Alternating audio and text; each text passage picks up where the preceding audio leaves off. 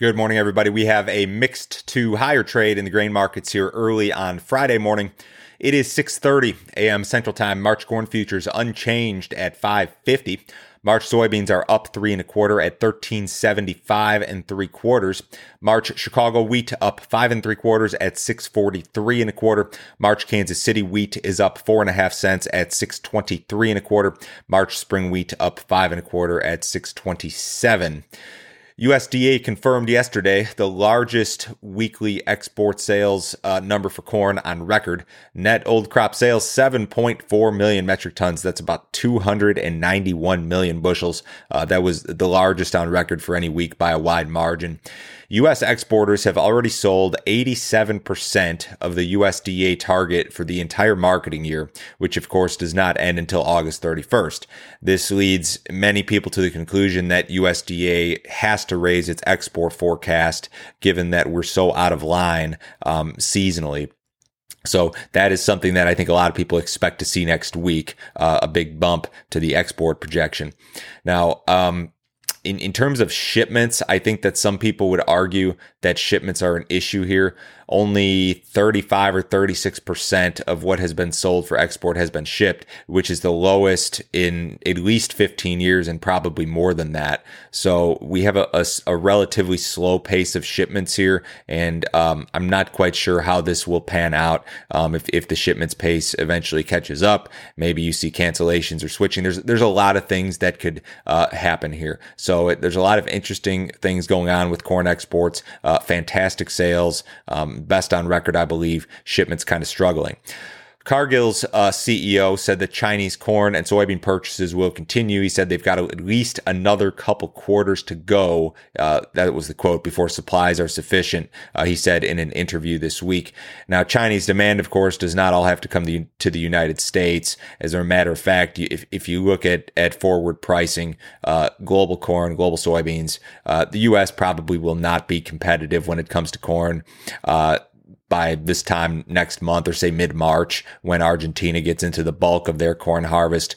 Same thing with soybeans. By next month, Brazil's going to have a lot of beans available. And then when you get into Brazil's second corn crop, which is, that like June time frame, I don't know that the U.S. will be competitive by that time either. So there are some things that are changing here, but Cargill's CEO indicating that he believes that this very strong Chinese demand will continue.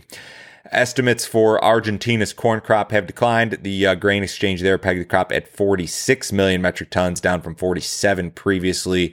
They're citing water deficits during December, so dry weather essentially. Traders expect USDA to print a number near 47 next week. Argentina's corn harvest again will be in full swing in March and is generally completed in April.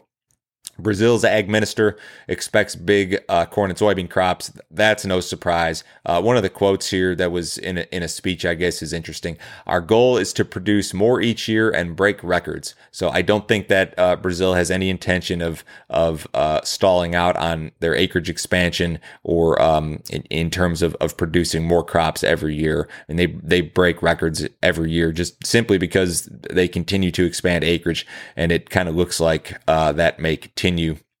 Looking at the drought monitor here, and you've still got some major issues. Northern Plains, Western Corn Belt into part of the Southern Plains, most notably North Dakota, South Dakota, a lot of Minnesota, Western Iowa, down into almost all of Nebraska, Western Nebraska especially bad, the northern part of Kansas, and then some areas of say the Texas Panhandle and a part of Oklahoma. There's really not a ton of relief in sight here either. I mean, for the next couple of weeks, you're looking at, maybe a half an inch of rainfall or snow equivalent, in a lot of these areas. It's just not enough. And this is, it's February 5th. We're not that far from row crop planting. I don't think the markets are concerned about this yet. I don't think there's a reason to be, but it's certainly something to pay attention to. Cattle futures were higher yesterday. Not a big rally, but we had the nearby February fat cattle up almost $1, up $1.30 in the Aprils. Feeders were up 80 to 90 cents in the spot month contracts. There was some light cash trade reported, 111.5 to 114. That's what USDA reported. It's pretty thin though. The boxed beef market was a little bit lower yesterday. The outside markets, stock market's strong again. The Dow is up 127 points ahead of the cash open. S&P's up 17. Gold and silver up a little bit. The U.S. dollar is down just a little bit, but it has been generally strong. Crude oil is up 63 cents in the March WTI contract at 56.86. The bonds are down a little bit here on Friday morning. If you guys would like some more information from me, as always, go to my website. It is www.standardgrain.com. Go to that website, click on Grain Marketing Plan here in the upper right-hand corner.